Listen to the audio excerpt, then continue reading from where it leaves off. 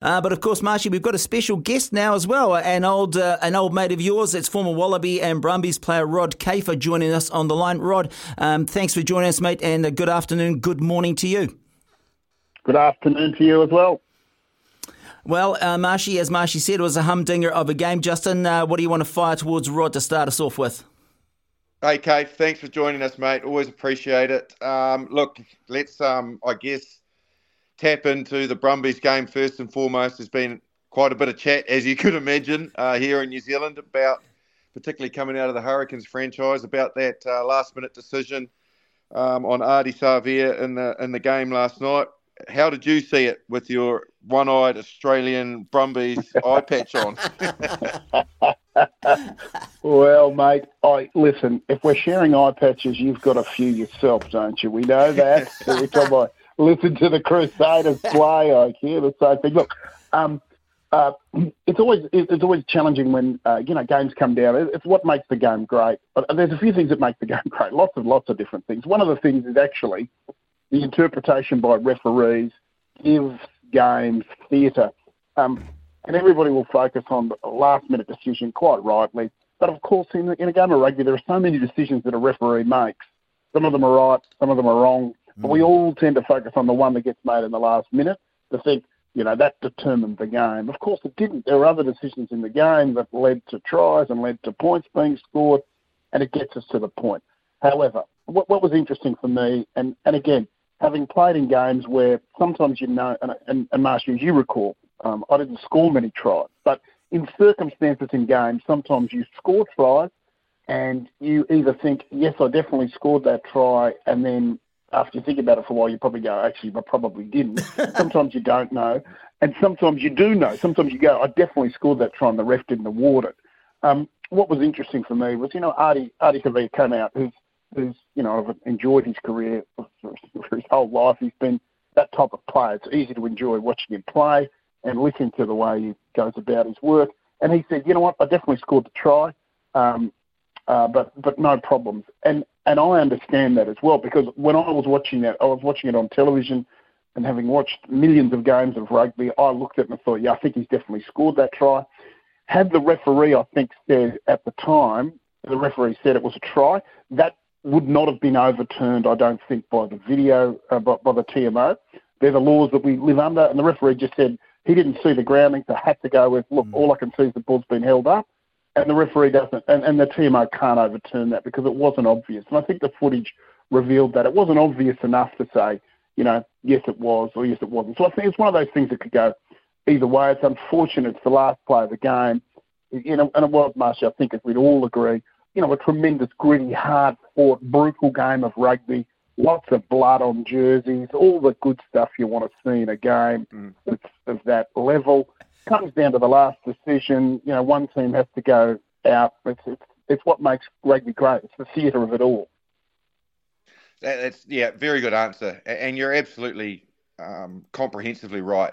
And the decision-making process, I don't think they had any other choice. And from the evidence that they were given and the evidence that they saw, we feel exactly the same way. The fact of the matter is it had to be clear and conclusive, and it wasn't. So they had no other choice and nowhere else to go. And I thought Ardie, after the game, handled himself really well. So you're bang on that as well. What else stood out for you in that game, Kafe? Like it felt to me like the Hurricanes always sort of had control of the game, but then they would have a little lapse, and the Brumbies just showed awesome ambition to turn down, kickable penalties and go to one of their real strengths, which is the line-out drive, and they came away with points, and all of a sudden got on the scoreboard and got ahead again. Yeah, it's really interesting. I mean, the Brumbies started the season and started the season very, very strongly. Played particularly well in the first, 3 or 4 rounds of the competition. When they beat the Blues, I think that was down in Melbourne in the Super Round or whatever. I thought that that was one of the best games I've seen the Brumbies play for a long period of time. However, I think since that game, they've actually been stagnating a little bit, maybe even going backwards a little bit. Their form's been a bit haphazard. There was a couple of things that stood out, a couple of things that I enjoyed. One, I think they got the selection right at 10 with Debrasini. I think he brought a different element to the Brumbies game. Can certainly play, and I think it was commented on during the commentary, but he's a player through his whole career when he was at the Rebels, and I know he spent some time in New Zealand as well. He's a guy who can play at the line. He's one of the rare commodities in Australian rugby, and that's a team who can actually play at the line and put players through holes or actually attack the line himself. He scored a try, made a couple of little half breaks, and that really changed the way the Brumbies played. They played on the front foot for the first time in a long time. And I think the other thing the Brumbies did well is they defended the threat that was clear and obvious out wide from the Hurricanes by the way they defended. And they've done this defence for a little bit all year. They use this umbrella where the second last guy will really come forward out of the line and try to shut off that wide passing lane. In the first half, the Hurricanes struggled to deal with that a little bit. Second half, they started to get an idea of how they could play around it, and that's where they started to score all of their points because they found the ability to stretch the Brumbies a little bit. So what was great from a rugby perspective was just to see, for me, was the quality of the match because I thought it was a real high-quality game. Both teams playing very, very well. Both teams deserving to win that game, no question. The nature of Australian rugby has been for such a long time. I mean, we've got teams over the last last 7 years who've got, all of the teams apart from the Brumbies. Brumbies are the only team with a 50% or better win record in Super Rugby since maybe 2015-16. The rest of Australian franchises are less than 40% win record. So from my perspective, it was, just good to see the Brumbies team, who have been the best of the performing sides, take it up a notch and were able to stay in a match for 80 minutes against, a high-quality opposition, and to then, have the capacity to close out the game, even though whether they did or they didn't, irrespective of all of those sort of things, they defended, showed a great deal of grit in those last few minutes against a team that was really finishing fast. So I like the fact that from Australian rugby perspective that mentally, because in the last 5-10 minutes of the game, we all know, everybody's fatigued, everyone's feeling it, errors come in. Mentally, if you let yourself go, you fall away. Australian teams have been very soft mentally for a long period of time. These guys stayed in the fight and, irrespective of how they got it done, they ended up getting it done. And they'd be happy with that. Well, that's a really good segue, actually, into my next question, which is, before we look at next weekend, the Reds. Finally, they fronted up to their capability. Their fluctuations this year have been frustrating to watch, given the quality of player they've got on their side. But, mate, even though they didn't get the job done, they fronted up against a very, very good Chiefs side at home, didn't they? You must have been pleased to see some of the individuals really step up and them put in a performance which was worthy of the side that they put out on paper. Correct. And again, I think what frustrates anybody who's a fan of any rugby team is when you look at a team on paper and you say, these guys should be much better. And then they produce a performance like that. You then sit back and reflect and ask yourself the question, what the hell has gone wrong with these guys? Because this is a team who, by definition, can perform against the best team in the competition and run them very close in a do-or-die match.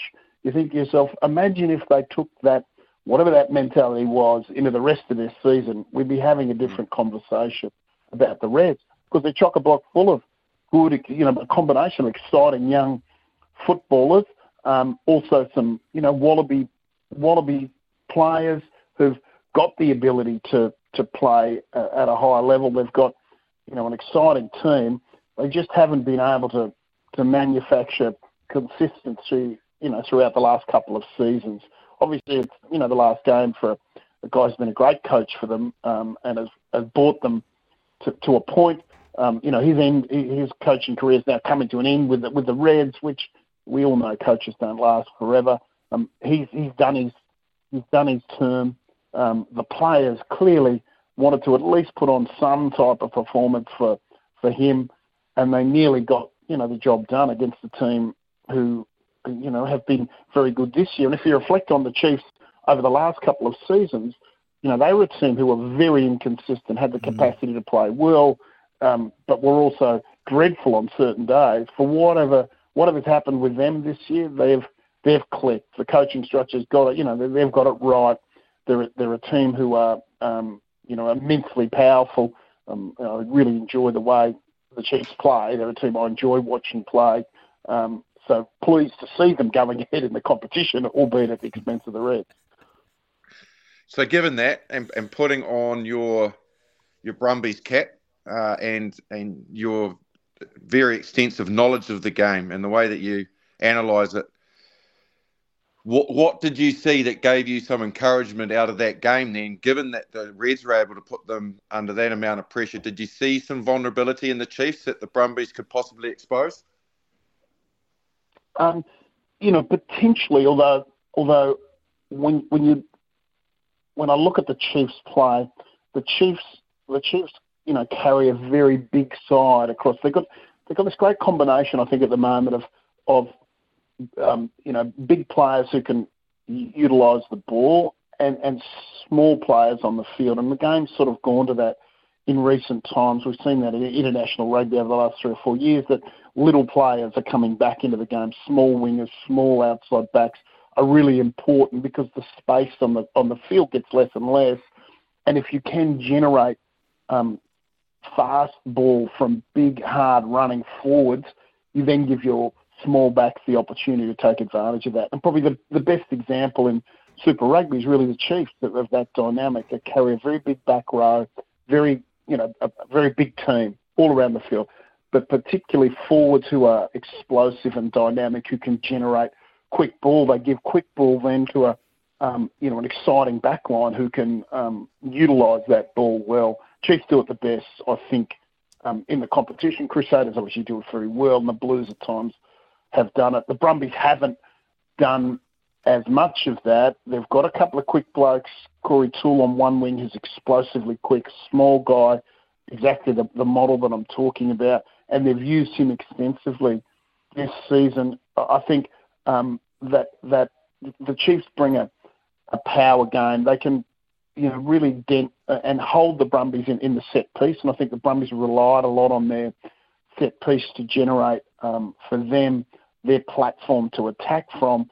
They just haven't quite got the balance right in the back line as well as probably the Chiefs have. I do like the Brumbies picking Debrasini at 10, and I think obviously he played for a little bit somewhere in and around the Waikato region. I can't remember the history, but he was there somewhere, maybe at the Chiefs for a period of time, maybe just in the NPC, I can't recall. But, he's got history in that area. I'd love to see them select him to start again and give him the opportunity to play in a place that he's familiar with.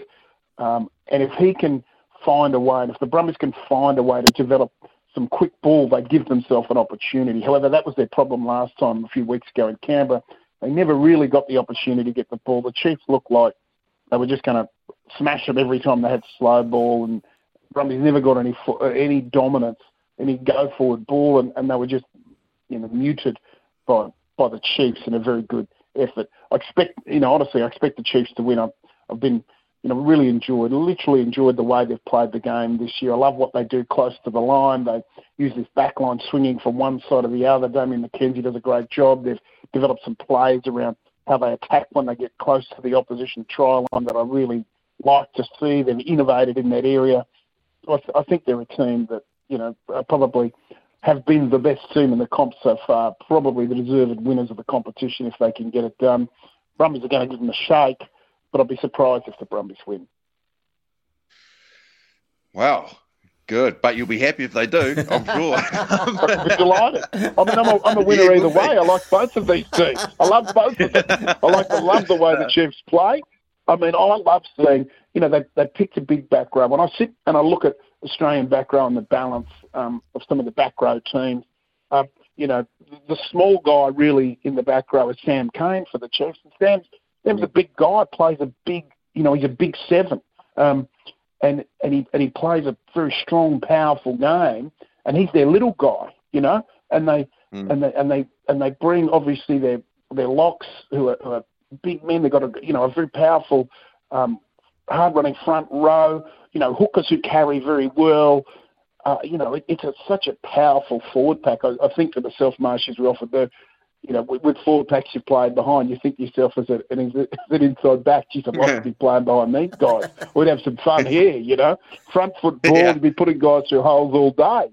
So, I like that about their game. And the Brumbies need to find a way to neuter that forward pack. And it wouldn't surprise me to see the Brumbies kick a lot more ball. I think when they played against them last time, they had a lot of possession, and the Chiefs just lapped it up, said, keep bringing it, we're going to bash you. I wouldn't be surprised if I saw a much, more heavily kick-focused game for the Brumbies. We don't want possession. We're going to be happy if we get 35, 40% of possession. You guys have it all, and we'll see if we can defend you, live off the scraps, and maybe frustrate you a little bit. That might be a tactic Steve Larkham thinks about bringing, because bringing a game where you have a lot of possession against the Chiefs, if you can't be effective, you burn a lot of energy, you get a turnover, you're vulnerable off turnovers against a team who are very effective at exploiting that. We've only got about a minute left, Kafe, but I just wanted to get a quick comment from you about former teammate of yours, Phil Waugh, the new CEO of Australian Rugby. How did you find that decision? Well, look, it's going to be a great challenge for Phil Waugh. Phil Waugh's operating with a chairman at the moment who's really an executive chairman. He's a real hands-on, running the game, a lot of things, making a lot of decisions about the game as an operator, and I really like it. I think Hamish McLennan, from an Australian perspective, has been our best chairman for a long period of time. He's come out, he's taken on our Kiwi friends across the ditch and said, we're going to have a red-hot go. It's all about Australian rugby.